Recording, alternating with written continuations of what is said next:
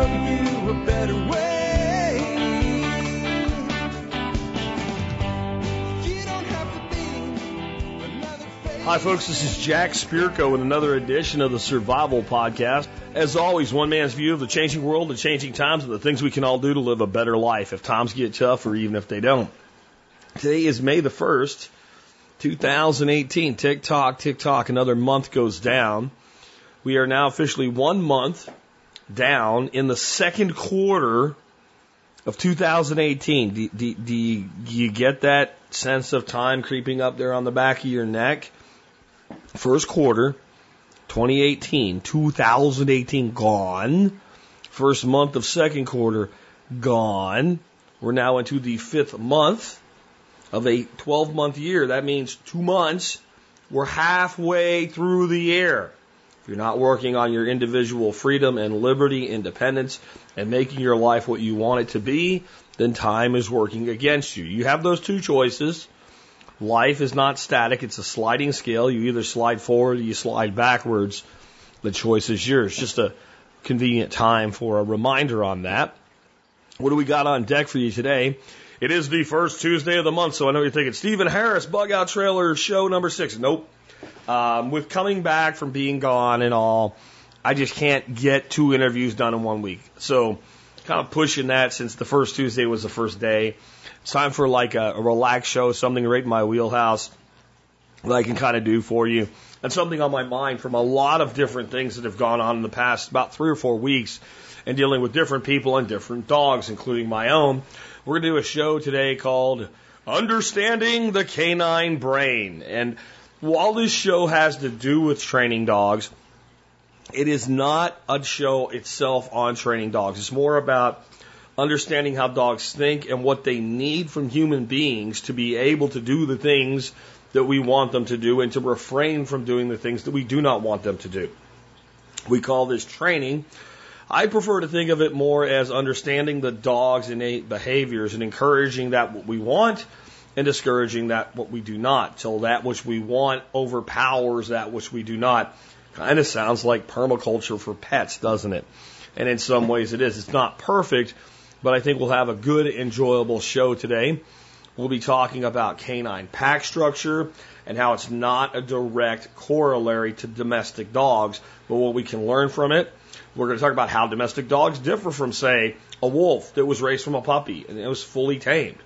We're going to talk about how every dog can be dangerous, and we need to understand that. We're going to understand today why your dog absolutely needs you to be in charge for your dog to even be happy.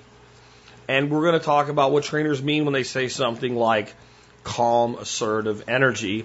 And I'm going to give you a whole list of my rules that I enforce on myself when it comes to training, correcting, working with dogs. If I'm interacting with dogs, these are rules that I follow that I've set in my own life. And we'll do all of that and more in just a bit. Before we do, let's hear from our 2 sponsors of the day. Sponsor of the day number 1, bulkammo.com. Gun, no ammo, club. Get it? That's how it works. The gun is an incredible piece of machinery. It's an incredible tool built by man to empower man. To empower man to defend himself, to empower man to enjoy himself, to empower man to put food on the table. But without that smallest itty-bitty thing, in fishing we would call it the terminal tackle, that slug, that bullet that comes out the end of the barrel, which has to be, plugged into what we call a cartridge with some gunpowder behind it going bang. What the hell good is a gun? Maybe you could sell it for some money or barter it or something, but from a standpoint of doing its job, it needs ammo. And it needs lots of ammo because, well, you got to practice so that you're good at your craft. And whenever the gun grabbers go nuts, of course, the first thing that dries up isn't the guns themselves, magazines and ammunition. So get on over to bulkammo.com today. Make sure you're stocked up on the ammo that fits the guns that you have so that your gun cabinet, your gun safe, your gun room, your gun whatever it is, remains a gun room or a gun safe, not a club room or a club safe. Just doesn't sound as good, does it? Nope, and it won't either. Bulkammo.com is where I get my ammos, where you should get yours too. Next up today, Self-Reliance Magazine. This magazine comes from the folks that originally brought us Backwoods Home. It's the evolution of that publication into something more in line with the fact that we are now in the year 2018.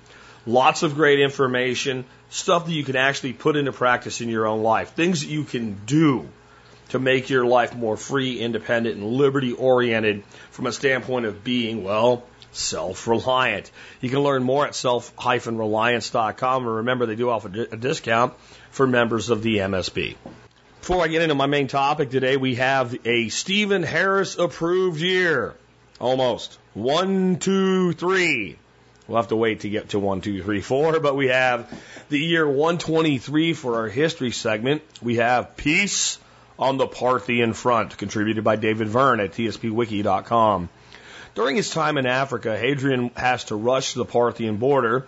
The former Parthian king, Orsos, has retaken and solidified his rule of the Parthian throne, and after Hadrian withdrew from the territories Trajan conquered. Orsos was now threatening war, and hawkish Senate was demanding that Hadrian go to war and put the Parthians in their place. Hadrian, however, was aware that Trajan's past success had happened while the Parthians were dealing with several rebellions and a civil war. He decided to try something different this time. Hadrian met with Orsos on the Euphrates River, and after some time they came to an agreement. The Euphrates River would be the permanent border between the two empires. My take by David Verne. Very often countries have gone to war after communications break down between them. When this happens, a minor incident or accident can blow up into full-scale war. But if two countries sit down and have a rational discussion, they often find that peace can exist. After the Cuban Missile Crisis, the U.S. and Soviet Union established a hotline so the countries' leaders could communicate with each other and talk before a misunderstanding caused a nuclear war. The current negotiations between the U.S. and the two Koreas is another good example of this. As long as North Korea is talking, it means they're not going to war in the near future. Okay, I'm going to tell you this flat out. North Korea will never go to war with South Korea and the United States. Period. Why? We talked about this yesterday. People do what's in their best interest. North Korea cannot win that war, so North Korea will not initiate a war with South Korea while we're involved at the level that we're involved with in 2018. Things could change. China could become, adversarial to the U.S. and join Korea, and then maybe you have a war because then both sides think they have a chance at winning. Nations do not go to war unless they think they can win. That's why, in general, not always, but in general, the side that attacks is the side that wins. There's more to it than that, like first mover advantage and such, but generally, the side that's superior is the one that does the invasion. When two kids on the street are very well matched and both of them are going to get very bloodied up, and there's nothing really at stake that matters, they're a lot less likely to fight. That's the United States and the Soviet Union during the Cold War. Both of them were really strong. Both of them knew they really had nothing really to gain if we ever went to war, and all the posturing was for the avoidance of war. That's what David Verne's take makes me think of. However, there's more here that makes me think of something. I just find it a little tagline there at the end that most people would skate right over and not think about.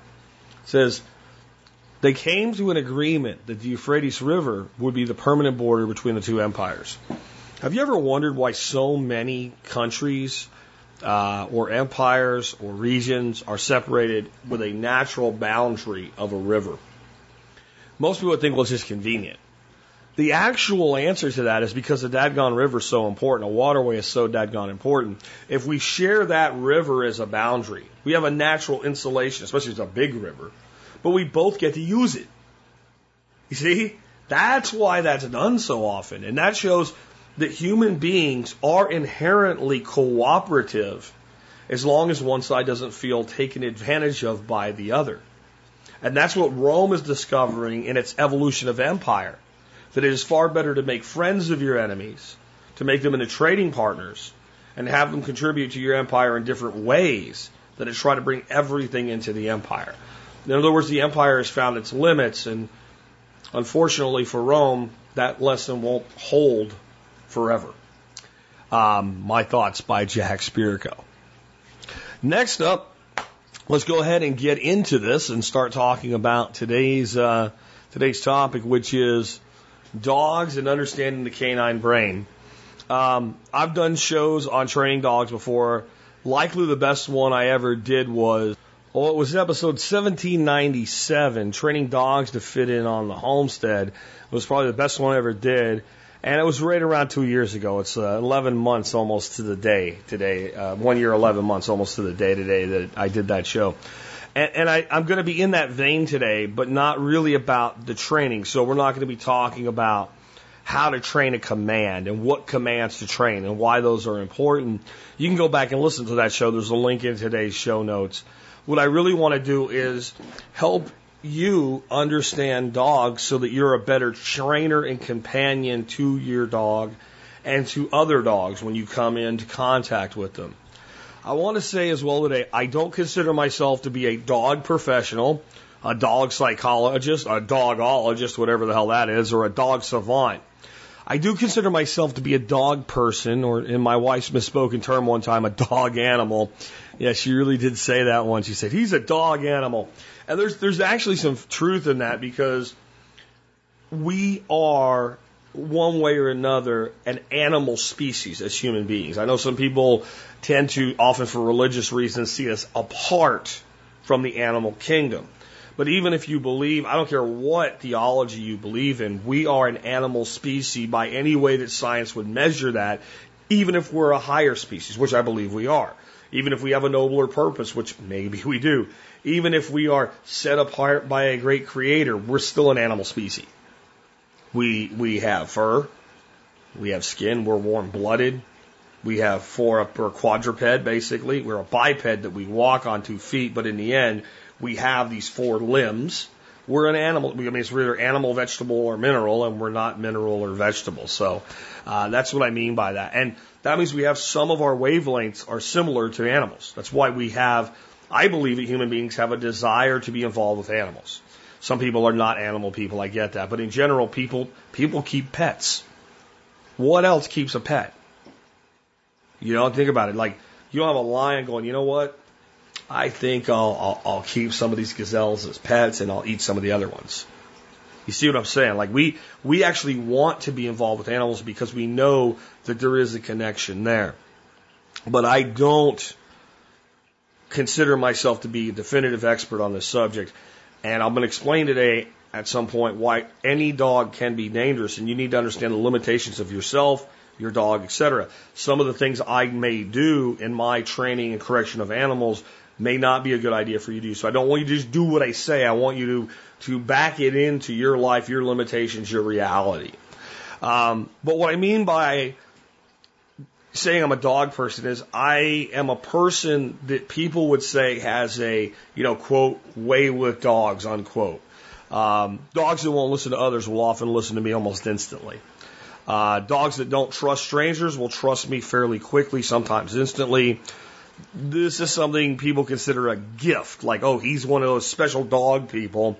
But I really just think it's an understanding. In short, I know how dogs think, so unless the dog is just an asshole dog, and trust me, he will say there's no bad dog. There's asshole dogs, right? There's asshole people. Now, some people are assholes because other people made them into assholes, and some people are just innately assholes. Some dogs are assholes because of the way they were treated and trained, and some dogs are innately assholes. Now, usually that dog is not the dog that goes out and bites a bunch of people. He's just kind of an asshole. My dog, Blackie, as much as we loved him, and as well as we trained him, was an asshole dog.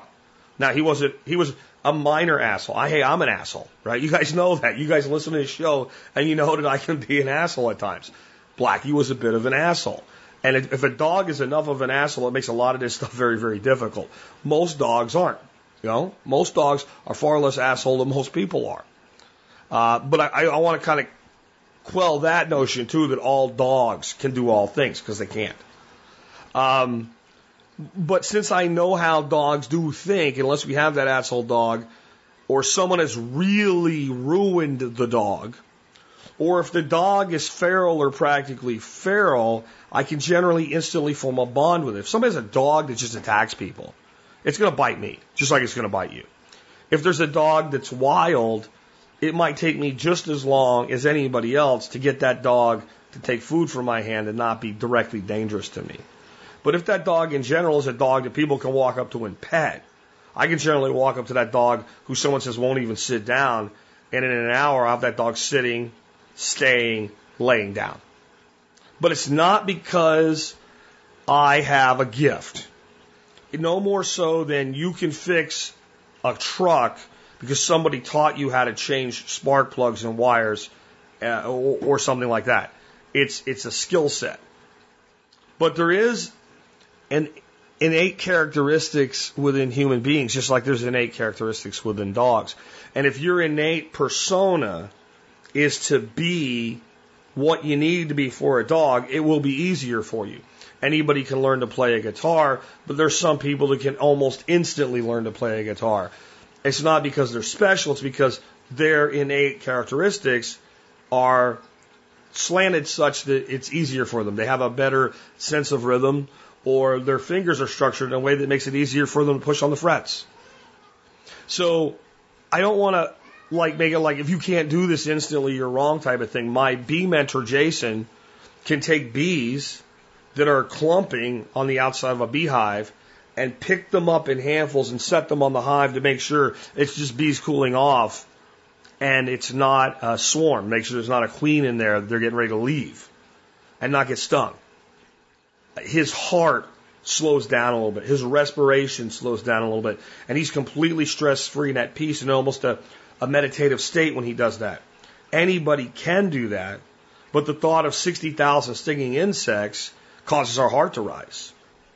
And for some people, the fact that that dog has those big teeth causes our heart to rise. The fact that we're afraid the dog might run away, bite somebody else, bite another dog, even though we're not afraid he'll do it to us, causes our heart rate to rise. That dog can hear that heart rate as well as you could if you put a stethoscope on and put it up to a person's chest. So that dog hears your heart go from boom, boom, boom, boom, boom, boom, to boom, boom, boom, boom, boom, boom, boom, boom, boom, boom. He knows something's up. He doesn't know what. But everything in his dog brain says, hey, something's up.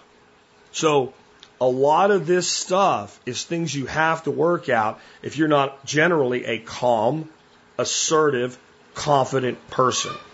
That's what makes me a dog person. I am generally calm. I know Jack goes on some serious rants.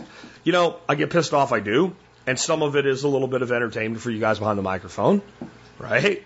I know my job well, just like dogs that are trained right know their jobs well. But in general, I'm pretty confident, and I'm pretty calm, and I know what I know. And when I ask someone to do something or ask a dog to do something, I expect that it will be done. And a lot of people want to make it more complicated, but it's not. It really is that simple. So what I want to start with today is like an understanding of something that people throw around, but yet I think they take it too literally and they don't understand where it bifurcates into something that's not exactly the same. And that's talking about being pack leader, right? You want to be the alpha in your dog pack. You're in charge. That's true. And we talk about it as a pack, like a wolf pack, or coyotes will occasionally pack up. African wild dogs will pack up. Dingoes will pack up. And so we see the dog as a corollary to the wolf pack, but it's not the same. And our domestic dogs have been with humans so long that genetically those predispositions that made a dog fit with humans have been over and over and over again bred to be more in common with humans than wolves or dingoes or African wild dogs. Your dog is more like you than he is like a wolf in many, not all ways. Here's a perfect example of this. So scientists, I watched this documentary, wanted to see, well, what is the real difference? So they took dogs that were big, strong dogs that would be analogous, but not necessarily genetically derived from wolves, and that was German Shepherds. And they raised a group of puppies, German Shepherd puppies, around people with certain commands as a pack. So there was not just multiple people, but multiple dogs. They raised the wolves the same way. Talking about from the time that pup's old enough to be picked up and held and cuddled, the dogs were cuddled, the wolves were cuddled. They were raised in a very, very similar environment. They were fed the same. They were trained. The wolves would even obey certain commands. But it was very, very difficult, even with all that being the same, to get a wolf to understand that when a human points, simply to look where the human pointed. So if I'm sitting with my dogs and I go, Charlie, look, and I point, his head goes right where my finger is. It's a natural thing for a dog to do because a dog has been part of humanity for over 10,000 years. We have had this relationship with dogs. The wolf, I don't feel like looking over there. I don't smell or see or hear anything over in that general direction. So I'm looking at you like, where's my meat? Where are you going to feed me, dude? And if there's that much of a difference, then there's a significant difference between your dog and a wolf. I don't care how many commercials that try to sell you, wild brand dog food or whatever that show a wolf turning into your Cocker Spaniel. Your Cocker Spaniel's not a wolf. It doesn't think like a wolf in many ways. It does think like a wolf in many other ways. There are things that are still bonded back. So before I go forward with why this all matters, I want to stop for a moment and talk about how every dog is, quote, dangerous, unquote. I want you to think about this. Okay, I have a 150-pound German Shepherd. Obviously, if I tell you if this dog turns on you, he could be dangerous, you're like, well, duh. I have a 100-pound pit bull mix. I don't really need to explain to you how this dog could be dangerous. How about my 50-pound husky mix, Lucy? She's pretty beta. She was so beta that when we first got her, she was what you call a submissive urinator. You touch her, she would pee to signify I'm no threat to you. She only weighs about 50 pounds. Is that dog dangerous? I would submit to you that none of my dogs are dangerous. If you come here as a visitor and you're welcomed and you're sitting in my home, all three of them will kiss you and lick you and want to be pet. But all three of them have the potential for danger. My 50-pound little Lucy could rip your arm to the bone if she decided to. The odds that she will are infinitesimally low. It's probably more likely that a meteor will come through my roof and hit me in the head in the middle of a broadcast, and somebody will put out the final broadcast, and you'll hear me go, it's more likely than a meteor. And that you'll hear a voice come on and go, well, I don't know how, but he called that one too. I mean, that's more likely than her doing it. But it is possible. Let's take it down. Let's take it down a 15-pound Chihuahua. What do you think a 15-pound Chihuahua that goes wolf, that goes nuts and decides, for one reason or another, I have to fight for my life, could do to your hands, your arm, your face, your neck? Every dog has the potential to be dangerous. And I say this for a couple reasons. One, you take responsibility for an animal like this. You take responsibility for potential danger that they represent to other people and to other animals. Two, there are things I do, like take my 100-pound pit bull when he gets too aggressive, grab him by the neck and put him to the ground into a submissive state. If you do not have the confidence, the relationships, etc., and you do that with a dog like him, you're very likely to pull back a bloody nub for an arm. Just because I do something doesn't mean it's universal and should be done somewhere else. Just because you see somebody do something on TV, even if they are a professional, doesn't mean it applies across the board. And that person probably knows when it does and does not apply. There's a guy that I know from Facebook that got tore up by one of his dogs. He basically has dogs that act as livestock guardian dogs, and they're in a pack. The dogs routinely fight to determine who the alpha is, including drawing blood from each other at times. This is not how I will run a pack of dogs. Absolutely not. But that is what he does. He has a great relationship with his dogs. He never had a problem with his dogs. Dogs never bit a person. He was out. The dog that had become the new alpha was maybe a little insecure with his new alphaness. Something happened where he lowered his head to the dog. The dog took that the wrong way. And this dog that he raised from a pup came at him, bit him all up in the head. He had multiple stitches, head, neck, and arms from this dog. Any dog can be dangerous. This is why I believe that training is so critical and relationships with dogs are so critical. And some of the rules that I'm going to give you today are so important, and that techniques be applied at your level of ability, your confidence, and within the dog's world. You can hold down a 4-pound puppy. Okay? You can use that submission control. If you have the opportunity to, you will probably be able to use it for the rest of your life, if it's even necessary.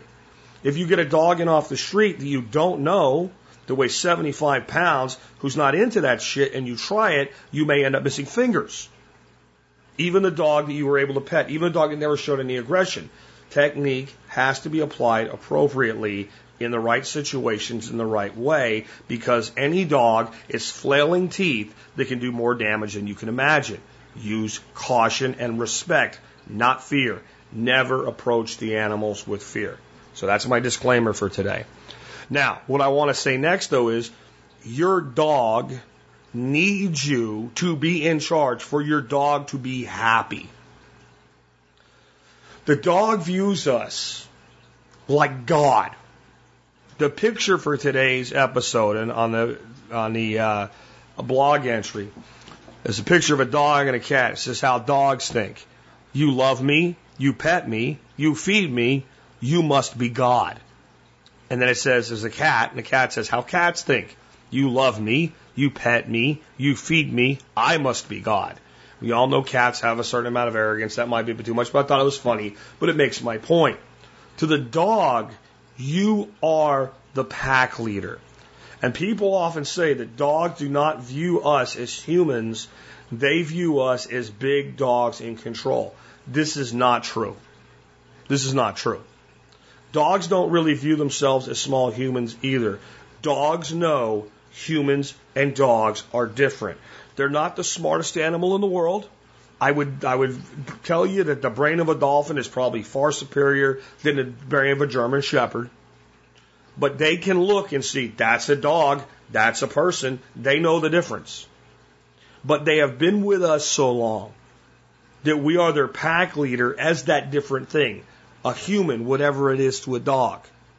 And they rely on that human for food alone. This is huge.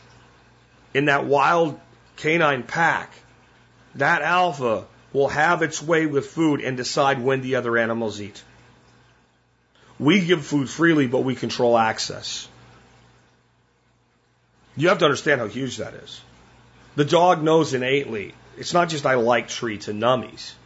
I need to eat. This thing provides for me so I can eat. When they're scared or upset, we comfort them. We pet them and we offer them affection in ways that dogs tend not to do with other dogs. If you ever notice, cats will give each other affection once they form a bond. Like my two cats. They'll lay with each other, they'll cuddle with each other, they'll lick each other. Occasionally you'll see pack behavior between my dogs. One will lick the other dog, but they don't cuddle. But they cuddle up to you. You are different from anything else in their world. And they need you to be in charge. I want you to think about it like this. Let's say that you went on a journey to find your Yoda, your Luke Skywalker. And you finally get to Dagobah, you crash your starship, and you see this little green dude come out, and he tells you he's Yoda, and you think, well, looks kind of funny, but since Obi-Wan sent me here, he must know what he's doing. And he says, yes, finally, after arguing with you a bit, he'll train you in the ways of whatever, the Force or the tennis ball if you're a dog. And then when you start asking him questions, he goes, kid, I really don't know. I'm not sure if you're going to be able to beat Vader or not. He might kill you. You'll probably turn. I don't know. Maybe it'll be okay. Maybe it won't. And remember, your dog doesn't have the human intellect to work out like, okay, this guy's an idiot. I'll go find a new Yoda. So when you're not definitive, your dog's like, what the hell? He's supposed to be Yoda, and he doesn't know how a lightsaber works. And yeah, it's just an analogy, but it's an accurate one. That dog needs you to be definitive. Think about another analogy so you can really get this, because it's so important. We're in a room, and there's fire burning all around us. And I'm wearing the fireman's gear, and I've just showed up. You don't know how I got there. And I say, one of those doors is a way to safety. The other door is full of flames, and if you go through, you're going to die. What are you looking for me to say next? Go out that door. That one. Now, choose your door. When you as a human are in the situation where you know you're dependent on somebody else, you want definitive. I'll give you one more so you can really get this. You're going to go in for surgery. Life-threatening brain surgery. Guy comes out like the doctor that performed this surgery on my wife and says, you know what, I know this is a little bit scary, but I'm very good at this. I do this all the time. The actual risk of death is very low. You're safer on my operating table than you are on the medication you've been taking for the last 9 years. Let's do this. What if you walked in and said, I don't know. We could go in from the left side or the right side. You're probably more likely to die this way, but this way is more likely to give you... hold on, let me ask my buddy. Hey, Joe. And Joe's like pushing a mop. Joe, you remember when I did that other surgery? And Joe's like, hold on, let me think. Yeah, I remember when you did that. Well, did I go in from the left or the right? You went in from the left. It was definitely the left. All right, I'm going to go through the left. It'll be all right, I think. How do you feel? Can you be happy? You see what I'm saying? The dog expects definitiveness. The dog expects leadership. And anything else is unacceptable to the dog. I don't know what to do now. And when dogs don't know what to do, all the bad behaviors come up. The whining, the whimpering, the separation anxiety disorder, the eating of the door, the digging of the hole, the chewing of everything, the jumping, the constant, vocalizations, whatever. All of that comes from, I don't know what to do. I'm not sure. And when the dog is doing something you don't like, and you start yelling at the dog instead of taking basic, calm, assertive correction, the dog hears blah, blah, blah, blah, blah, blah, blah, blah. He doesn't hear, hey, stop doing what you're doing, dog. He hears blah, blah, blah, blah, blah, blah, blah. And he hears your heartbeat go up, and he smells your sweat start to pour, even if you don't think it is. He literally feels your hair going up on your arm as you're worried about what he's doing. And you're screaming at him. And he doesn't know what to do. She doesn't know what to do. Does that mean I'm doing it wrong? Does that mean I need to do it faster? Does that mean I need to be more aggressive or less aggressive? I don't know what to do. But with definitive calm energy, and it's usually just a hand motion, that means stop. I'll stop and see what happens next. I trust. And if you've built that relationship, that's what you get. And that goes into the calm, assertive energy. And what I want to talk about is what trainers mean when they say calm, assertive energy.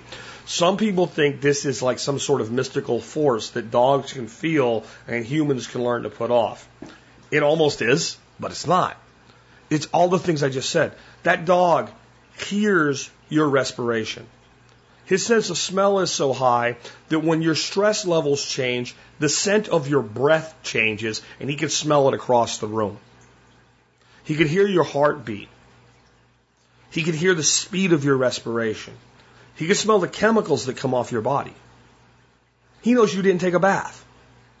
He knows you did take a bath and use the other shampoo. He won't articulate it that way, but he notices the difference.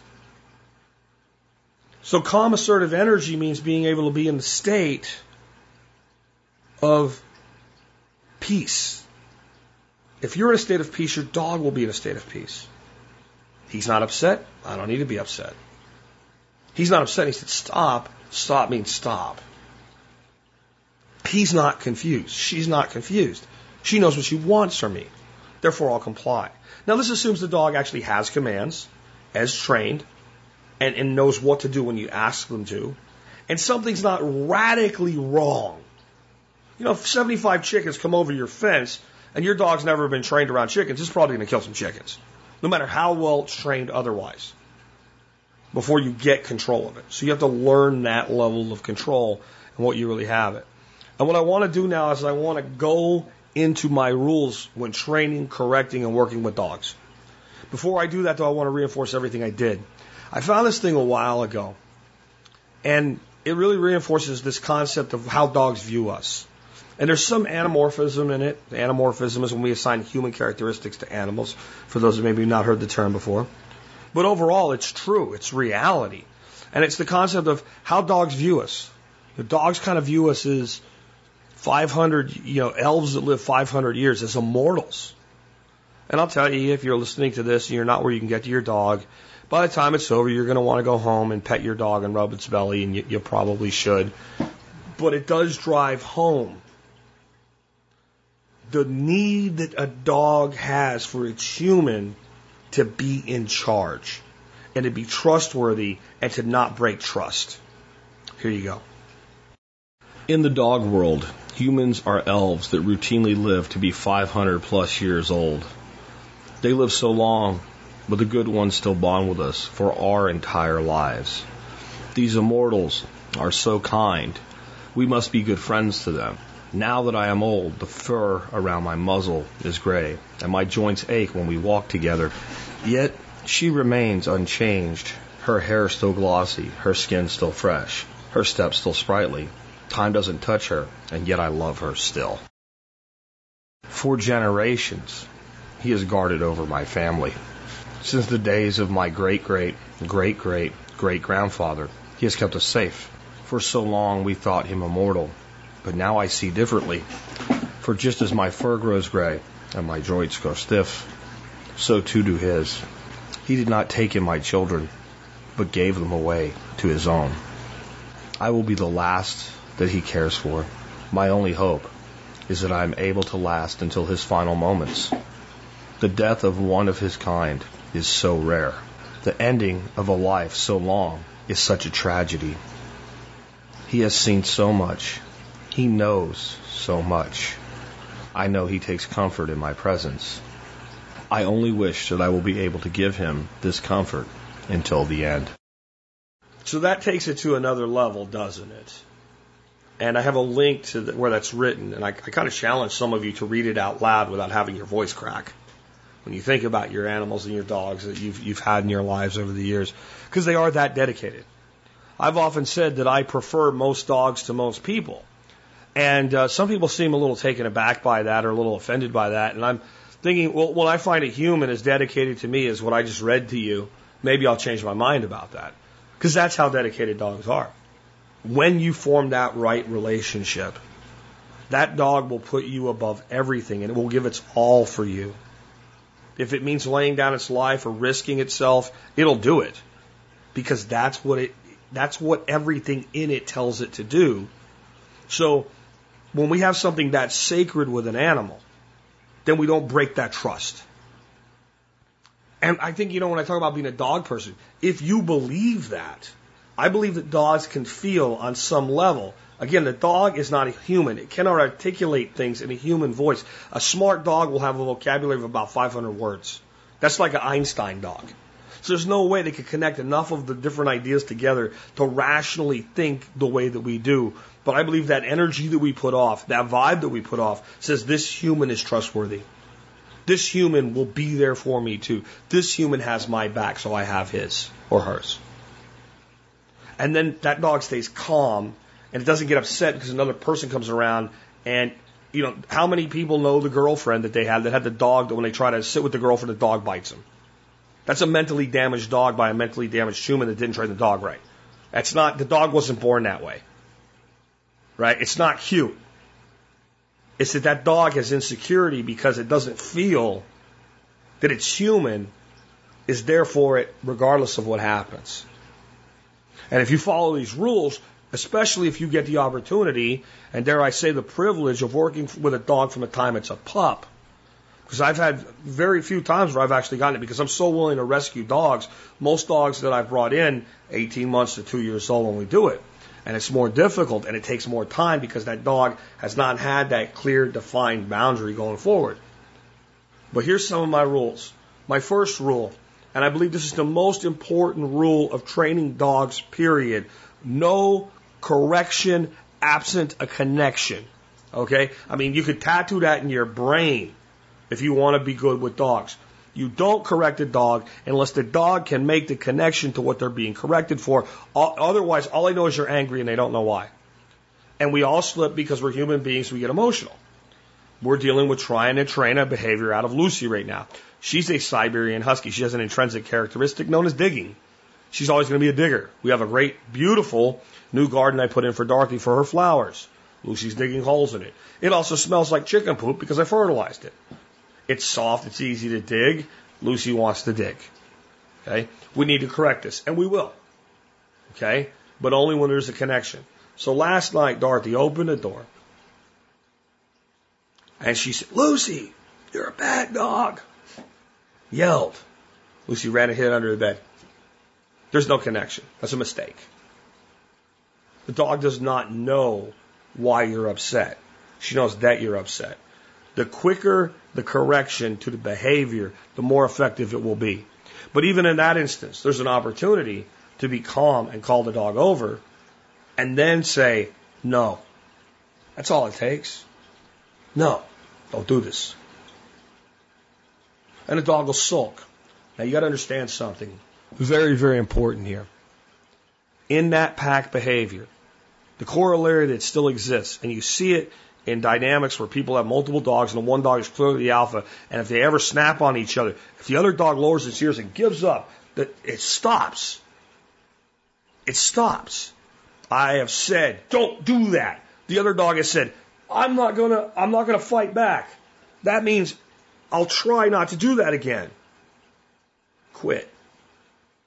The dog doesn't have the attention span to continue that as a 5-minute conversation like you give your 8-year-old child about why what they did was wrong. The dog has acknowledged the behavior. With a connection, we go back to normal. Because the pack leader has spoken. Pack leader expects it won't be done again. Correction will come again if it happens again. And this is in all things. Now the ideal situation is going to be, and I hope that it happens, I get to catch her beginning the behavior. Because then the connection is, and the tighter the connection, the more effective the correction. But if you can't form the connection, don't bother. That dog doesn't know what the hell you're talking about. When my wife was angry and used her name, she knew, shit, one of the human elves is pissed at me. I'm getting the hell out of here. And then you got apprehension, and you start to breach trust a little bit. Because they're just angry for no reason. I don't understand. Canine brain. Next, believe the dog will do as you want at all times. This does not mean the dog is going to do what you want all the time. You believe it. You expect it. Let's talk about a way that this plays out in the negative, and people don't see how simple it is to make the switch. The dog gets aggressive. So what does the owner do when the dog gets aggressive? You reach down and grab the dog handle. Let's call it a collar. We twist it a little bit so the dog can't slip the collar. Our arm tightens up. No! Stop! And what are we thinking in our head? This dog's going to bite whatever it's going at. What are you expecting the dog to do? Continue to pull and try to bite. What does the dog do? It continues to pull and tries to bite. Why? Because it's what you expect it to do. Even though you don't want it to do it, you're expecting it. So what happens? Your respiration goes up, your heart rate goes up, your pheromones go up, your fear. Now you're not afraid of your dog, you're afraid of what your dog's going to do. Your dog doesn't sense that. Your dog senses fear. My elf is grabbing me tightly and is scared. And this thing that I already thought was dangerous, or I wouldn't have been this way in the first place, is still here. It's not going away. I must defend my elf. However, we reach down and gently grab the collar. Now understand, if the dog's going and you got to pull the dog back, this is a different scenario. But if you have the opportunity to gently correct the animal, easy. Sit. It's that simple. Sit. If you're able to step in front of the dog and you have a command for sit, like a fist and down or an open hand and down, and you don't even speak, in that situation it's more powerful. My elf stepped between me and this thing that I thought was a threat, turned its back to it, doesn't give a shit about it, gave me a command that I know instinctually means relax. In fact, whenever I see that hand come up and I sit, I usually get pet. Since I trust my elf, there's no danger. Things must be okay. And I've done this with dogs that don't even know who I am, where they're coming and they're aggressive, and just a hand and an expectation. You're going to sit. Now, if that dog's going to eat me, it's different. But if it's just doing something it's not supposed to be doing, boom. Now, if that dog will do that for me and I don't even know the dog, don't you think your dog will do it for you if you'll get into that mindset? Next thing, on your training, let's say you're training a dog to shake hands. I was working with a dog recently in front of its owner, and I was teaching it to shake. I wasn't going to have enough time to get the dog to do it, but you demonstrate. right? That's how you demonstrate. You do. So I had a little bit of food. I take the dog, I said paw, and I grabbed the dog's paw, and I shook the dog's paw, put the dog down, and gave it food. And I just did it like 5 times in a row till I ran out of nummies for the dog. And the person says, "Is that how you teach a dog how to shake?" Yeah. Well, all you gotta do is keep doing that. But you'll get to a point where that dog is done. I'm not interested in this game anymore. Now, they might still be interested in the food, but you can tell that they're just like, oh, well, if I sit here and let him do whatever he's doing or she's doing, I'll keep getting fed. When they stop kind of acknowledging, hey, you're picking my foot up, and there's a point where you stop picking the foot up. And with most dogs, what I found is in about 3 or 4 sessions of doing that for teaching that give me your paw, you'll go paw or shake or put your hand out, whatever your command is you choose for your dog. And the dog's paw just goes up. And it's like, when that dog does that the first time, it's like a young Tom turkey poult. The first time they go into a posture, where they put their wings out and they strut, they don't even know why they're doing it. Like their instinct just kicks in and boom. And you almost see them look around like, well, that was weird. And they puff back down like, why did I do that? And a dog will do that. And when that dog does that, you feed them and you love them up. I like that. So I'll do it again. That's really easy to get them to give you the other paw. Now, what have you done? Well, you taught the dog to do a trick so they can show off with your friends. No, you've taught the dog to give you his paw. You've given it a behavior that you can command. Like when the dog has something wrong with its foot, now you can touch its foot. Now you can render the dog aid. You've disassociated, because most dogs don't like their feet touched. If you have a pup, touch their feet constantly. Constantly. While giving them affection, while feeding them. To where it's like, that's what humans do. They touch your feet. It's okay. I trust my human. I trust my elf. But you've given them a behavior.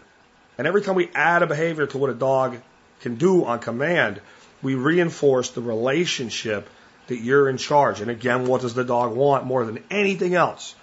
It wants its elf to be Yoda. It wants you to have the answers. It needs you to have the answers. Because there is no pack leader in your group of dogs. There is an alpha. If you have 4 or 5 dogs, you have one that is the dominant dog. But they are not the pack leader. You are. Remember, they're not wolves anymore. Your dogs shouldn't be constantly fighting with each other the way a wolf pack does for that alpha to stay the alpha. As soon as that alpha becomes weak, he doesn't get overtaken. Our pack dynamic here, we have Max, the old German Shepherd. He raised Charlie. Raised him. He was part of his training. Max was 150 pounds when Charlie was 12. Charlie could tear that German Shepherd to shreds at this point. He's old and he's slow. Charlie is in his absolute prime. There's never a problem. And it's kind of like when you get old and you get grown up and tough and you think you could beat your old man's ass, you don't go do it because you got respect. Wolves don't do that. Dogs, properly trained in a household, do that. Hey, he's the old man. So Max might growl when he does something, if Charlie does something Max doesn't want. If Lucy does that, she's getting her ears pinned back. You're not the old man. You don't get to do that. This is a form of etiquette. Wolves don't have etiquette. Dogs have etiquette. But it's because they're trained by human beings and they take on our characteristics. Next, reward. I talked about using food as a reward. It's a great reward, but I try to do about a 5-to-1 ratio minimum, and I don't keep track of it, but just in my head. With the reward for good behavior is affection. 5 times to every 1 time there's a treat. What have you. And then whenever you're given a treat, once the dog learns behaviors, ask for one of the behaviors, even if it's just sit down. It reinforces that. Next, there's some exceptions here, but in general, my view is canine teeth do not touch human flesh. If I offer my dog a piece of food, and their tooth just barely, with no harm whatsoever, touches my finger, I'll usually say to them, because they know what it means from time and training, what did you do? And the ears go down. And I'll pet them. Okay, we're done. The pack leader gave correction. You accepted it. We're done. We're not having a discussion about it. And if there's anything else available, I'll give them another piece. Well, you're rewarding poor behavior. No, I'm rewarding good behavior. I made a correction. The dog acknowledged the correction. I'm giving them another piece. You know what they're going to do now? What my dogs do when this occasionally happens, because it's always a mistake. They never mean to do it, but I want to keep them on their best behavior. They take that thing like they're taking a wire out of a bomb that will go off if they do it wrong. The gentlest, because they want to demonstrate to me, look, I know what to do. I didn't mean that. I got excited, or I just didn't even notice that your finger was there. Hey, I never bit you in the first place. I didn't mean it. Let me show you. And then they get more affection. I acknowledge that you acknowledged, right? This is simple. This is how dogs' minds work. Now the dog feels like, okay, everything's good. The last thing that happened is where the dog's head is, unless what happened was severely traumatic. And it takes severe trauma to make a dog live in the past. These dogs that have a lot of work to be done just to get them out of their shell, they were severely abused or severely neglected. Little things that happen here and there, the dog is past it the next minute as long as it's immediately corrected. Next. Oh, the exceptions. Puppies are going to bite. They're going to chew. And what I do generally with a pup, when they start chewing on your hands and all, I stick my finger right down their throat and say no.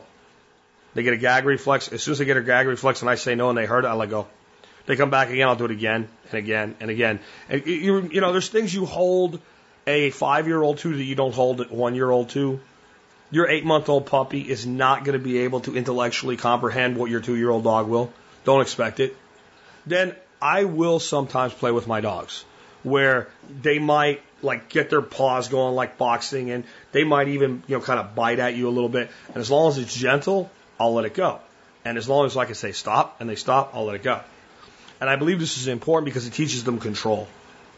And they need that. Again, remember, I'm not saying to do everything I do. And any dog can be dangerous. But I believe with my methods and my animals and my level of confidence in what I'm doing, that it teaches them control, because dogs need to understand that human flesh is more tender than dog flesh. I've seen 2 large dogs grab each other by the neck, shake each other around, get broken up, and nobody bleeds. And if that dog grabs your arm the way it grabbed that other dog, it would tear flesh from your arm. Dogs have thick skin and fur. And even though they can hurt each other, a lot of what they do with each other when they're playing is far more biting than they can do with you. And they need to learn the difference. So I will allow some of that on my terms when I say so, with it stopping when I say to.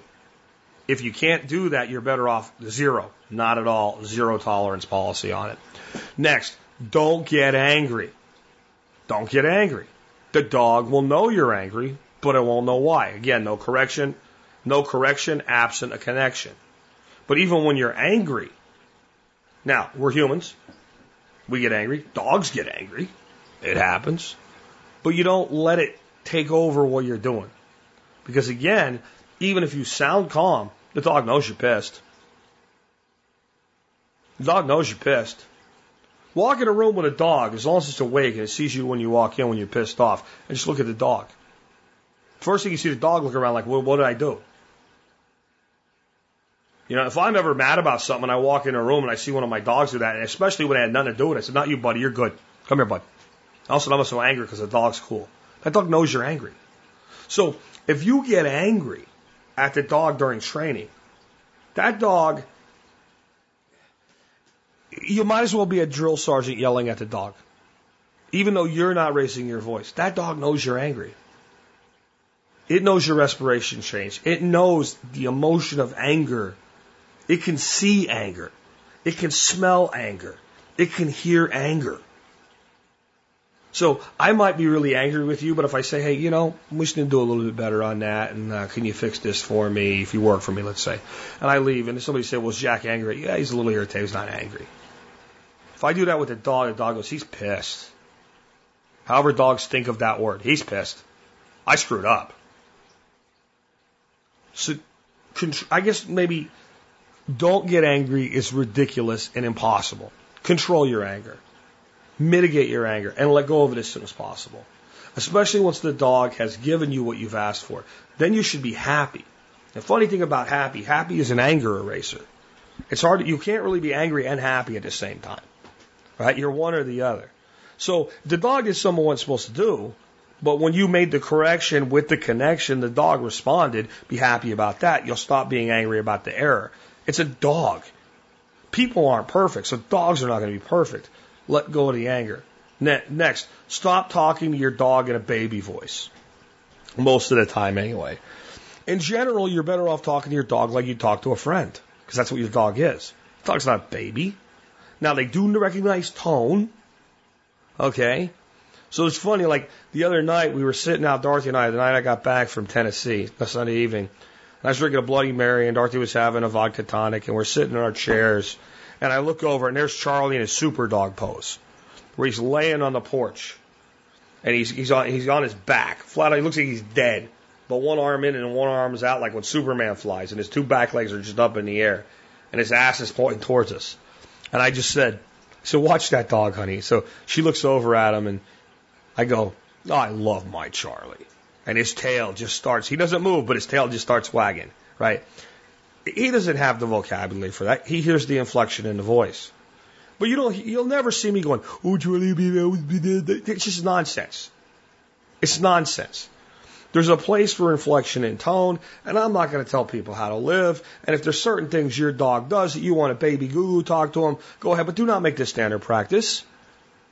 That dog needs you to be assertive, and you can't be assertive when you're like, okay, let's go out for walkies, baby puppy.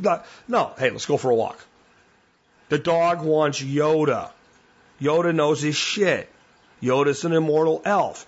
You got to be that for your dog. There's an old saying, be the person your dog believes that you are. Well, be that person when you're talking to your dog, both with words and with actions and signals and deeds. Right? Next, right in that line, a command is a command. It is not a request. Now, it's funny. Sometimes we'll be sitting around, and back before we got rid of the birds, maybe the geese are somewhere I don't want them, like up on the porch, crapping all over it.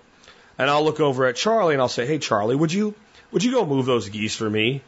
And he'll, okay. And he goes and he moves them.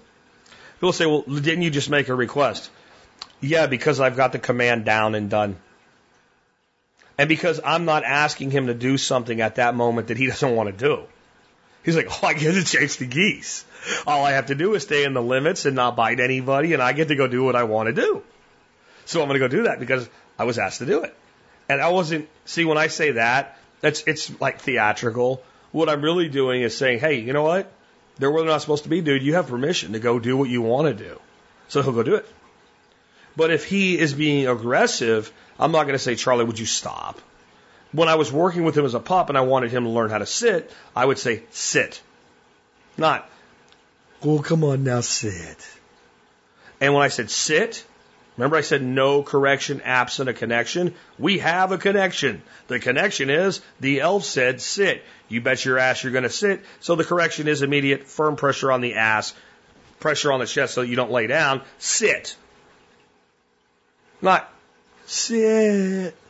No, it is a command. And it goes right back to that earlier rule, expect the dog to do what you want the dog to do. Expect proper behavior in yourself. And what I mean, not for you to do, I guess that's good too. But what I mean is within yourself. Your emotion should be, when I tell this dog he's going to sit.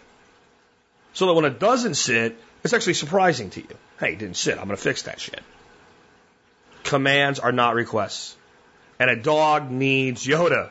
A dog needs the command. The dog just doesn't need it to perform well. The dog needs it to be happy.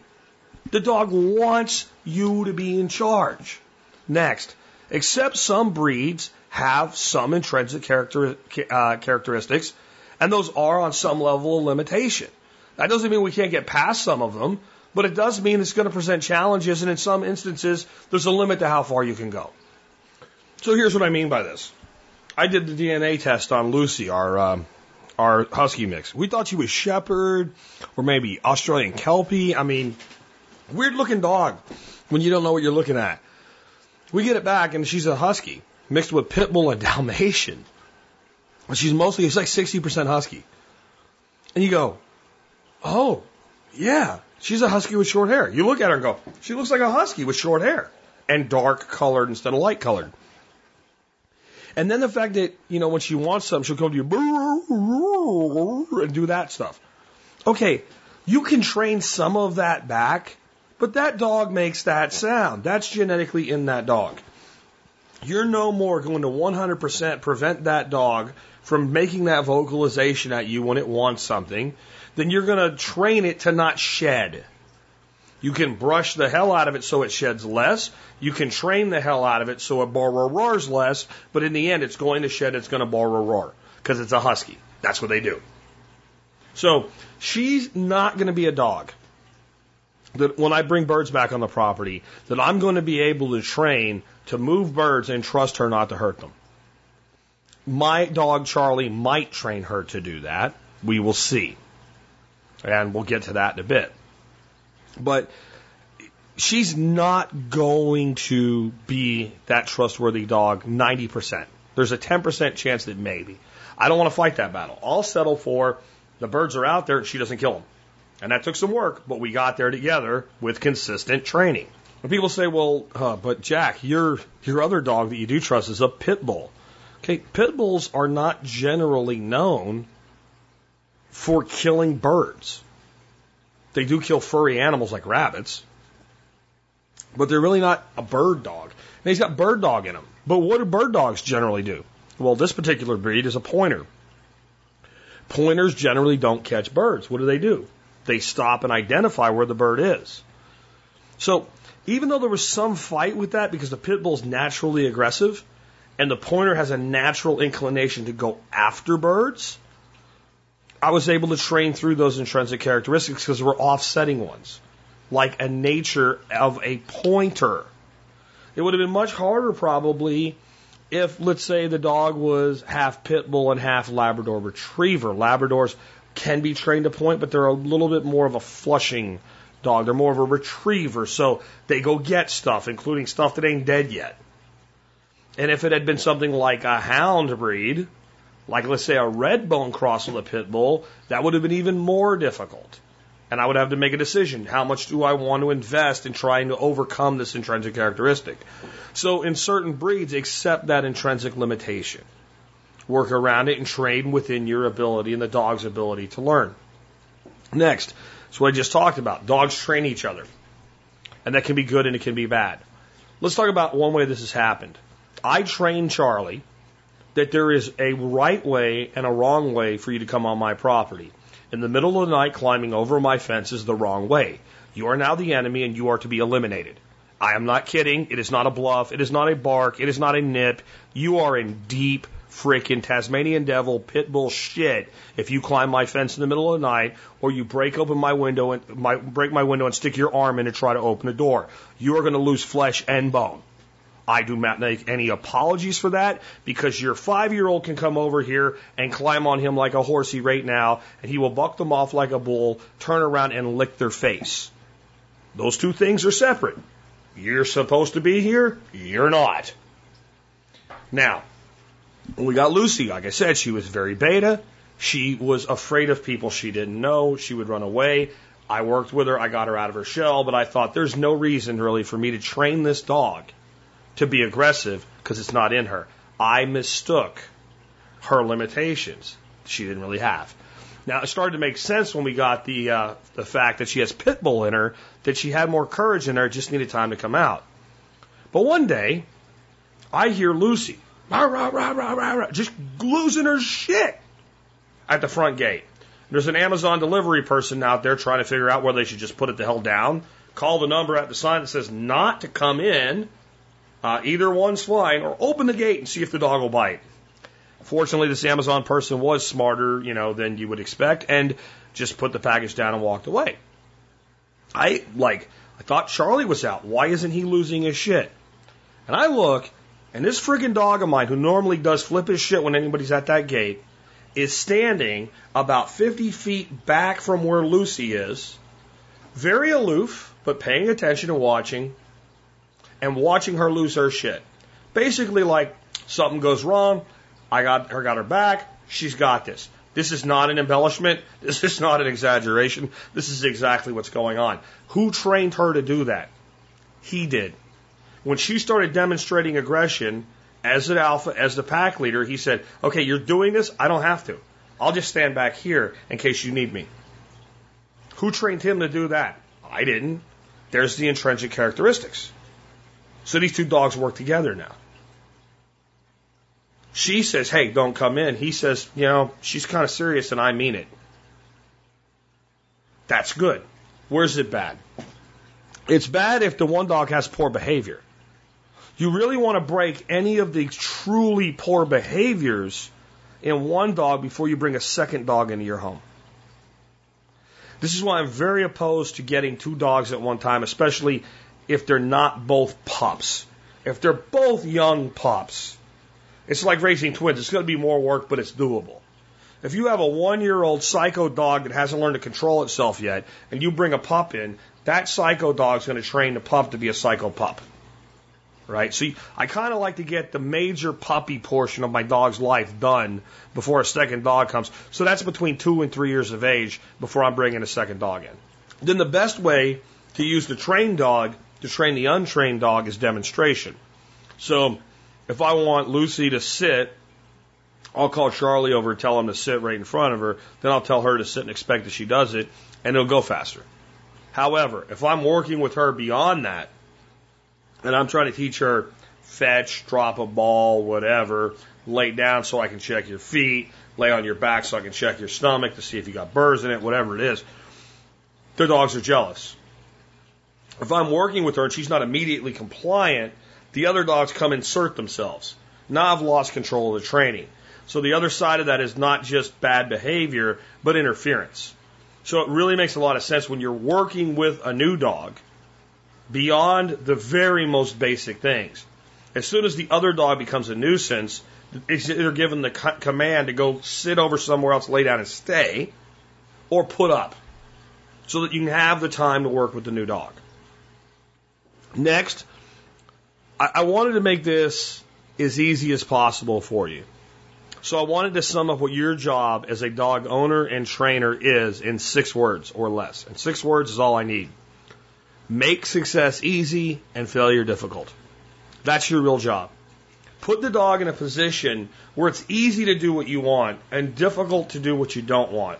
Potty training with a crate is a great way to explain this. So with a pup, how do you house train a dog? Never let it have a chance to piss and shit in the house. You put the dog in a crate when you're not watching the dog.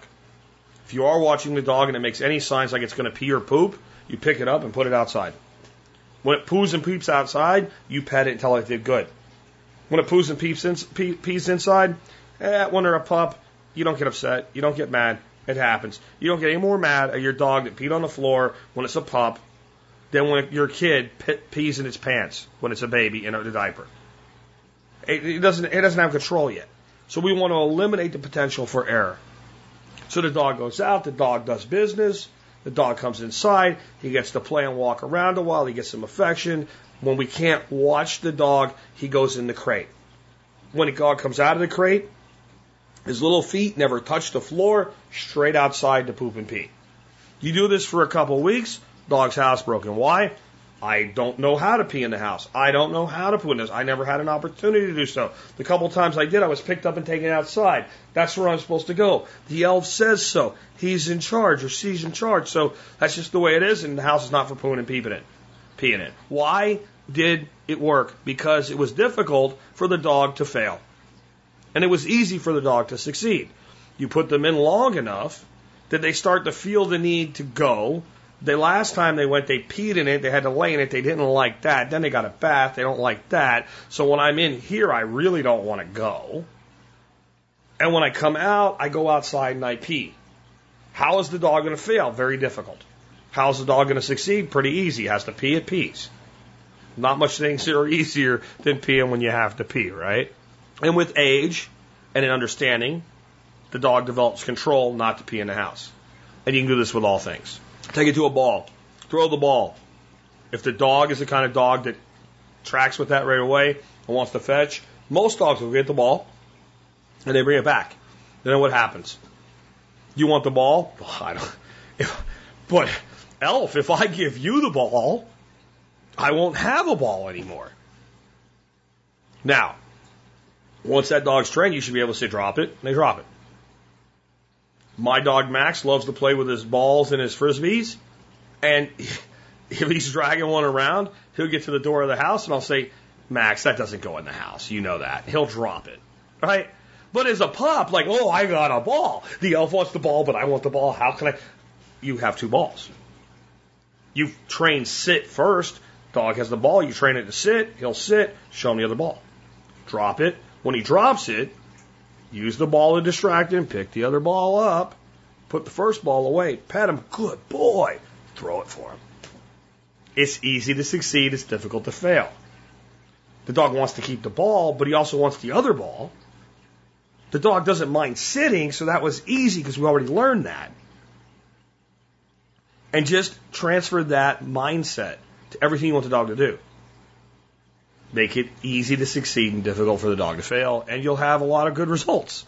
As crazy as that sounds. Next, yes, old dogs can learn new tricks, and they usually want to. But you can't teach an old dog new tricks. It is absolutely the case that it can be more difficult to train a 5-year-old dog that was never trained than it is to train a puppy. But that's usually the basics. When I got Max, he was 18 months old. Didn't know sit, didn't know stay, didn't know come. Base, didn't know heel, didn't know anything. Lucy was the same way. We estimate she was 18 months to 2 years of age. We really don't know, but that's what the vet thinks. No discipline whatsoever. Both of them took about 3 weeks. All the basic commands are down. All the basic commands are down. Then training's the same. All you got to do is get the dog in the mindset of the elf's in charge, the elf wants these things. When I hear and see things I don't understand, the elf's asking for something that I don't know how to do yet. The elf doesn't get mad and use its awesome power to hurt me. It just keeps asking me. So what I got to do is figure out what the elf wants. And most dogs actually want to please you. And it's not so much teaching them how to do what you want, but getting them to understand what it is that you want them to do or not to do. Once they know this is what I'm being asked to do or not do, they generally, not always, everybody gets emotional, including canines. Everybody gets excited, including canines. Sometimes people just don't want to do what you ask them to do, and sometimes dogs don't want to do what you ask them to do. I'll deal with this with Charlie. He'll get up on the couch and go to sleep. Come out in the morning, he's on the couch. We actually it's okay. We don't mind him on the couch. He has a blanket. He will go where the blanket is, so we don't have hair on the couch. He likes it up there. I don't have a problem with it. If you do, don't ever let him get up there. That's another rule unwritten here. Never let a dog do what you don't want it to do without correction.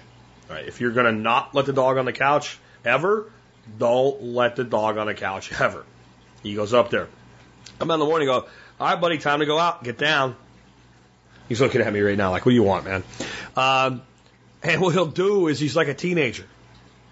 I don't want to do this. The elf says, I got to get up. And he'll look at you like, do you mean it? You go, come on, dude, get down. And the front paws come off. And then the butt stands up. He's a downward dog stretch, taking his time. And finally I'll say, do you want me to get the spray bottle? And out he goes. I don't have to show it to him. Just have to ask him, do you want me to get the spray bottle? Right? Well, this is because he knows what I want, but he's pushing it just like a kid. How much can I get away with? Because he's tired in the morning. So a lot of times when you're dealing with what looks like obstinance in a dog, it's just a simple matter of, I really don't want to do this right now. And you need to remind the dog that, hey, I'm the elf, I'm in charge, I'm Yoda. Your training is continuing, young Padawan, let's go. And they'll give you what you want. And then if they don't, we use correction. And physical correction by a loving dog owner absolutely can be uncomfortable, but it should not be painful with very few exceptions. I am a fan of shock collars. It does hurt. I use it for the most extreme measures of training. I use it very limited. The dog that's laying next to me right now, Charlie, has been actually shocked 3 times in his existence, and once was to train him not to attack a chainsaw, because that will hurt a lot more. But in general, what I use for correction is uncomfortable, but not painful. And many times it's not even uncomfortable.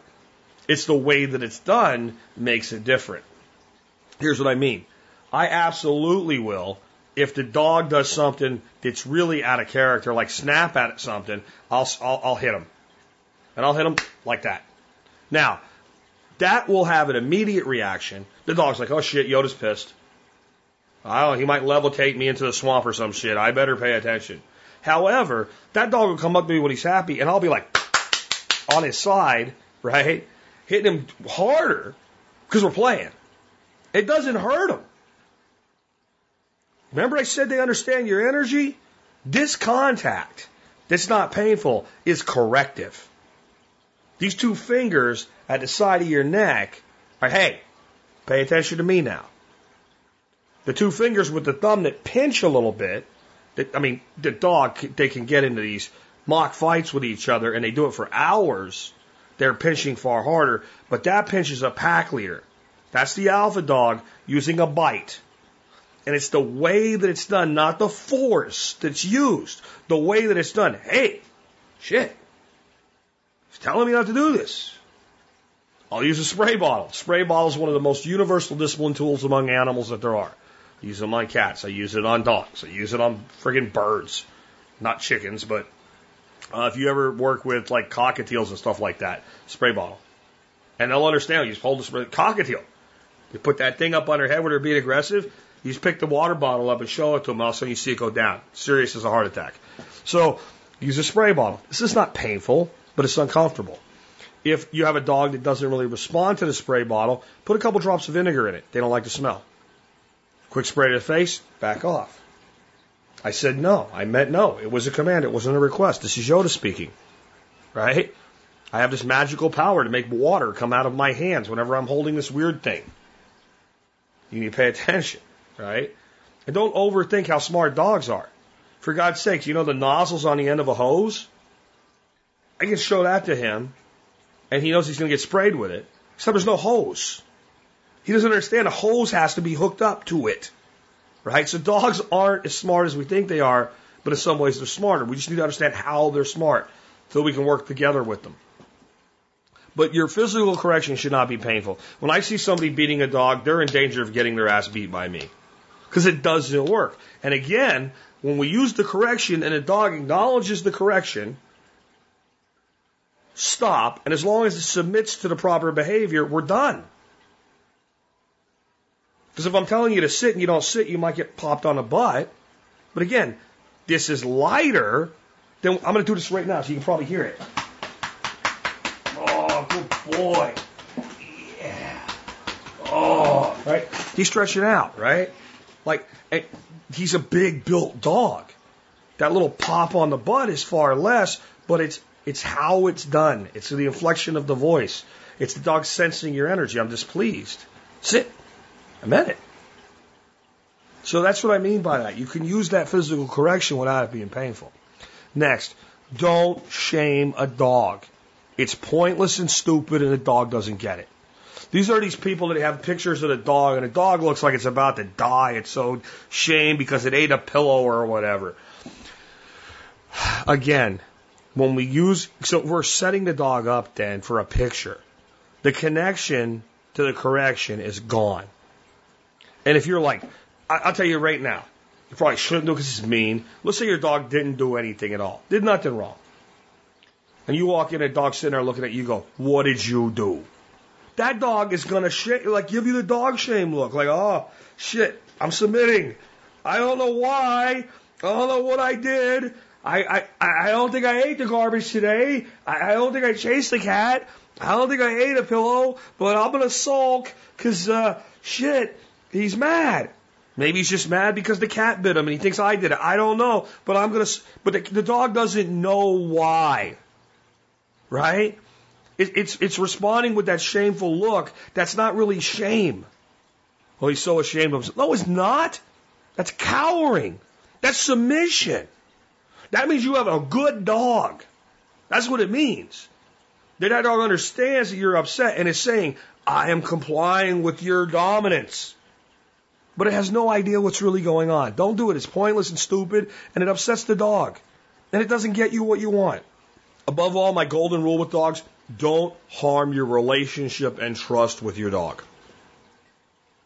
Everything I've described as corrective action is action that dogs will do to each other without getting in a fight. There's no real pain. The dominance is just there. It's not really asserted. It's done with love and compassion. It's done with respect. And that dog knows that. And that breeds trust. There's people that think I'm over the top when I say, like, if you broke in my house and killed my dog, you're dead. And there's people that think it's a joke, or they're thinking like it's just Jack being emotional. No, you're done. You break in my house and kill my dog. If the police don't get you first, and you're not wanted for like a murder somewhere else of a person where they put you in jail for life, you're going to get buried by an excavator. Because my dog didn't ask you to break in my house. My dog's my family. As far as I'm concerned, it's not exactly the same, but it's kind of like you killed my wife or my son. You took a life from me. You took something from my family. I don't expect everybody to feel this way, but you want to know why I'm a dog person. With everything I taught you about dogs today, don't you think that dog knows that? Will he articulate it that way if you gave the dog the power to speak? No. But what the dog knows is you can trust me. You can trust me. And I trust you, and I won't let anything happen to you if I can help it. They understand that. And again, if you gave them the ability to speak, they would use different words. But they get that.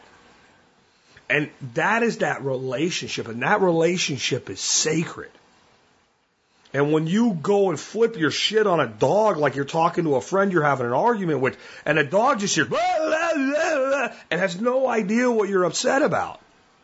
What's funny is like the dog's laying here and I do that, it doesn't even move. He doesn't move. He knows I'm not doing it to him. If I was doing it to him, he'd be looking at me like, what the hell? What's wrong with you? When we get angry, when we use pain, especially inappropriately, when we get tense, when we do any of these things, when we respond with aggression when we should respond with compassion with an animal, we break that trust. And that includes, sometimes we need to respond with correction and some level of assertiveness and aggression. He trusts us, or she trusts us for that too. They need us to be that dominant force in their lives for their own happiness. Because they don't know how to function without us. They really don't. Dogs do go feral, and they do get by. But I've never seen a group of dogs that are feral that seem happy. I've seen cats that are feral that seem happy. Feral dogs always seem like there's something missing in their lives. And that something is us. Because over 10,000 years ago, we found certain wild canines that had a predisposition to bond with us. And for thousands of generations, they've lived at our side. And they've evolved with us. If you go back to before human beings took the dog into the home and made the dog part of the family unit, there's no dogs, there's no wild canines that are anything like the dogs we have today. And it's not just selective breeding and breed. You get the closest thing to what's out there. And it's dramatically different in personality and psychology. And not just because they grow up with us, like I said, because it's there. If we raise the wild canine the same way we raise the domestic canine, they don't behave the same way. They've become dependent on us because we as a species have evolved and co-evolved with them. They need us as much as the fungus needs the rotting piece of wood. We exist together. So you don't break that trust. If you don't break that trust, and you put the time and the commitment in that the dog deserves, because no one asked you to take that dog into your home. You chose. The dog didn't ask. The dog was waiting for someone to be his human or her human. So do a good job. Follow these rules. Know your limitations. Expect that the animal will perform. And again, remember, the easiest way to understand this, make success for the dog easy and failure difficult. And you'll have a great relationship with your dog and other dogs. As you do this over time, you'll become that person to go, they just have a way with dogs. No, you just understand the canine mind. With that, hey, did you like today's show? I hope so. It's one that I've been kicking around different aspects of for quite a few weeks now. I was happy to get it out to you. If you want to support us so that we're always here to provide content like that for you, consider doing your online shopping at tspaz.com. That's T-S-P-A-Z, tspaz.com, where you can find all of our reviews on Amazon. You can check out the Amazon deals of the day, anything and everything. And remember, if it's there, I recommend it, I use it, it's in my life, and I've tested it.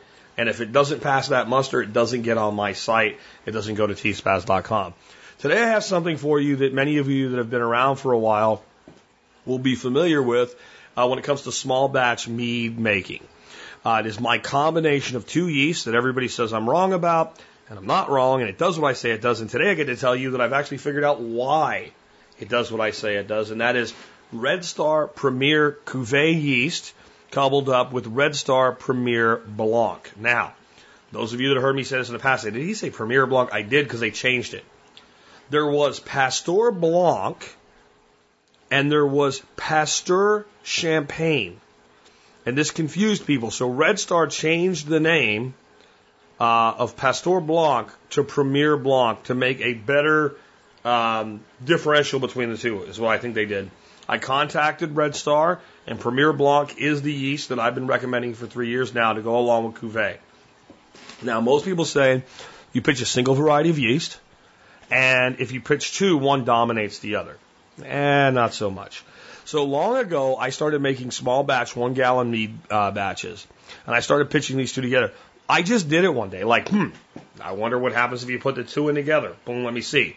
Explosive fermentation, very quick finish. Love what it did for the meat. And I always just said, it's a happy accident. I don't really care why, but my gut is that one does something better than the other, and together they're more than the sum of their parts. And I thought, you know what, Jack, you've been doing this for 3 years. Why don't you get off your ass and do a little research and find out what's going on? So this makes perfect sense. They're both actually quite fast fermenters. But Cuvée is a quicker fermenter than Blanc. It's a faster fermenting yeast. But it tops out at 15%, which means that's as far as it can go. At 15%, 0.1, the yeast die. It's done, it shuts down. The Blanc's a little bit slower, but it's also quick. It brings out the fruity esters, so it gets all the alcohol it can without stripping the flavor. Both of them do that, so they have that in combination. But it can go to 18%, but it's a little bit slower in its fermentation. Now, this is the important thing to understand. A yeast that can get to 15% will probably get to 12% faster than it gets from 12% to 15%. It's reaching its limits of what it can do, so it slows down. So the Cuvée gets off to a much faster start than the Blanc, but as the Cuvée begins to reach its tolerance point, the Blanc takes over and finishes the race. Okay? Now, here's where the magic comes in, where this is just a dumb luck selection that turned into something really great. The limit to what the Blanc can do is 18% alcohol, which means when you get up to about 13% and the Cuvée's really slowing down, the Blanc is still in its stride and can take it right across 15, 16%, where then it's going to begin to slow down and get its last little bit. Well, how do I make my mead? What's my standard formula? 3 pounds of honey to the gallon. And what does that give you? There's always variances, but in general, it gives you a 15% mead. 3 pounds of honey to the gallon gives you 15%. What else do I usually do? Most of my meads have a fruit adjunct. Most of them are melomels. I'm doing something like persimmon or elderberry or blueberry or blackberry. There's some sugar contribution there. So most of my meads are like 15.5 to 16.5%. The Cuvée can't get there alone, but it gets close to being done faster, and the Blanc can take it the rest of the way. And that's why this has worked so well for me. And even when I do something like 3 flowers blend, the herbs aren't giving much of a sugar contribution, but you still have that little kick to get from that 14 to that 15 to 15.1, whatever it is in the end. So my gut as to why these worked is exactly why they worked all along. Now I have the scientific explanation as to why, and maybe I'll stop getting beat up by mead makers that say I'm wrong, even though my mead is pretty awesome. I think your mead can be awesome too. Check out this yeast combination the next time you're making, especially, if you're making a mead that's going to be 7 or 8%, either one's fine. You're going to make a mead that's going to be, up there. you're going to make some of that Viking mead, give my combination a try. I think you'll like it. And you can find the article and all the other cool stuff at T-Spaz by going there. Next up, our song of the day. So, because the week before I left for a full week, I did a rewind because everything went to hell on me. And I needed to get through that week. I threw things off for John Adams. So he had a week of sticks planned. I'm going to start that week on Monday next week, so we have a full week of sticks. So I called an audible today. And I have a song for you by one of my favorite singers and songwriters, Jimmy Buffett. The song is When the Coast is Clear. And there's nobody to tell you what a song's about like the author, so I'll read from Jimmy Buffett himself what this song is all about. Jimmy says, I grew up on the Alabama Gulf Coast, and it has been a source of a lot of my music. I always like to go home after school is back in session. The crowds have left the beaches, the amusement parks are closed, and straw covers the artificial turf of the miniature golf course. The tidal pools are once again the domain of the shorebirds, and the water changes its darker green, signaling the approach of winter. This is the first song that Mac McAnally and I wrote together, and I think it paints the image of the way I like to see it. Painting with words can be as much fun as painting with oils. I really resonate with that because I do see myself as an artist, but I cannot paint or draw. So I've always painted with words, whether the words of a podcast or the words of a songwriter or the words of a poet. So I kind of have a groove there. I also I've had this experience. Like many of you know, one of my favorite places in the world is Florida. And I grew up in Florida, Jacksonville, Florida, on the Atlantic coast. And I spent a lot of time on the Gulf Coast around Fort Myers and Sanibel Island. Sanibel Island is one of my favorite places, and it became one of my wife's favorite places after I started to get her to go there. And one year we were there, and it literally is this song. We were there for Memorial Day and a couple days after. And, of course, Memorial Day is the last day before kids go back to school. So we had the big Memorial Day weekend crowd, and then the coast was clear. And I mean literally clear. Like, the bar at the hotel wasn't open. That's how few people were there. We were the only people there. And the beach had been covered with people. You could look up and down and, see not just a person or two, no one. And it got a little stormy, but not enough to ruin it. A little cloudy, but not enough to ruin it. The waves got a little rougher. My wife and I were able to walk that beach as though we were the only people in the world. That's what this song's about. Let me give you the lyrics to it. They're closing down the hangout. The air is turning cool. They're shutting off the super slide. The kids are back in school. The tourist traps are empty. Vacancy abounds. Almost like it used to be before the circus came to town. That's when it always happens. Same time every year. I come down to talk to me when the coast is clear. Hey, Mr. Other Me, it's been a long time. We hardly get to have these chats. That in itself's a crime. So tell me all your troubles. I'll surely tell you mine. We'll laugh and smoke and cuss and joke and have a glass of wine. This is the experience many of us need. I talked about the ticking of time and the getting ahead and what have you at the beginning of today and building your independence and what have you. But the other thing is every once in a while you need to go talk to yourself. That's what this song is about having a meeting with yourself.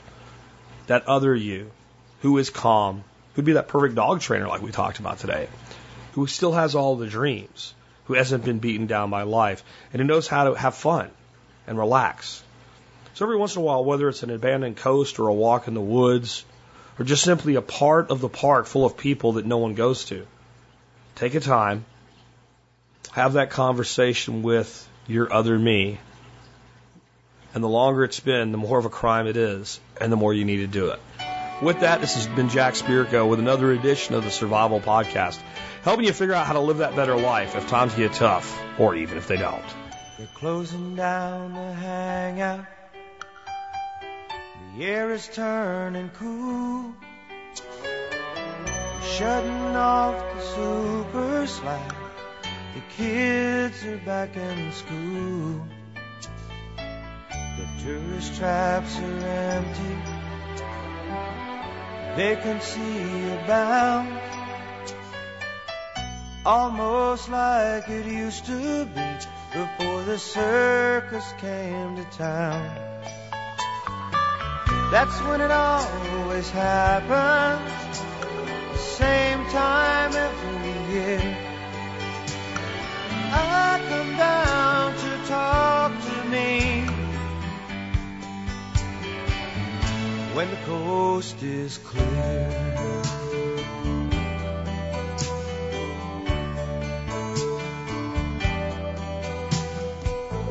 Hello, Mr. Other Me. It's been a long, long time. We hardly get to have these chats. That in itself's a crime.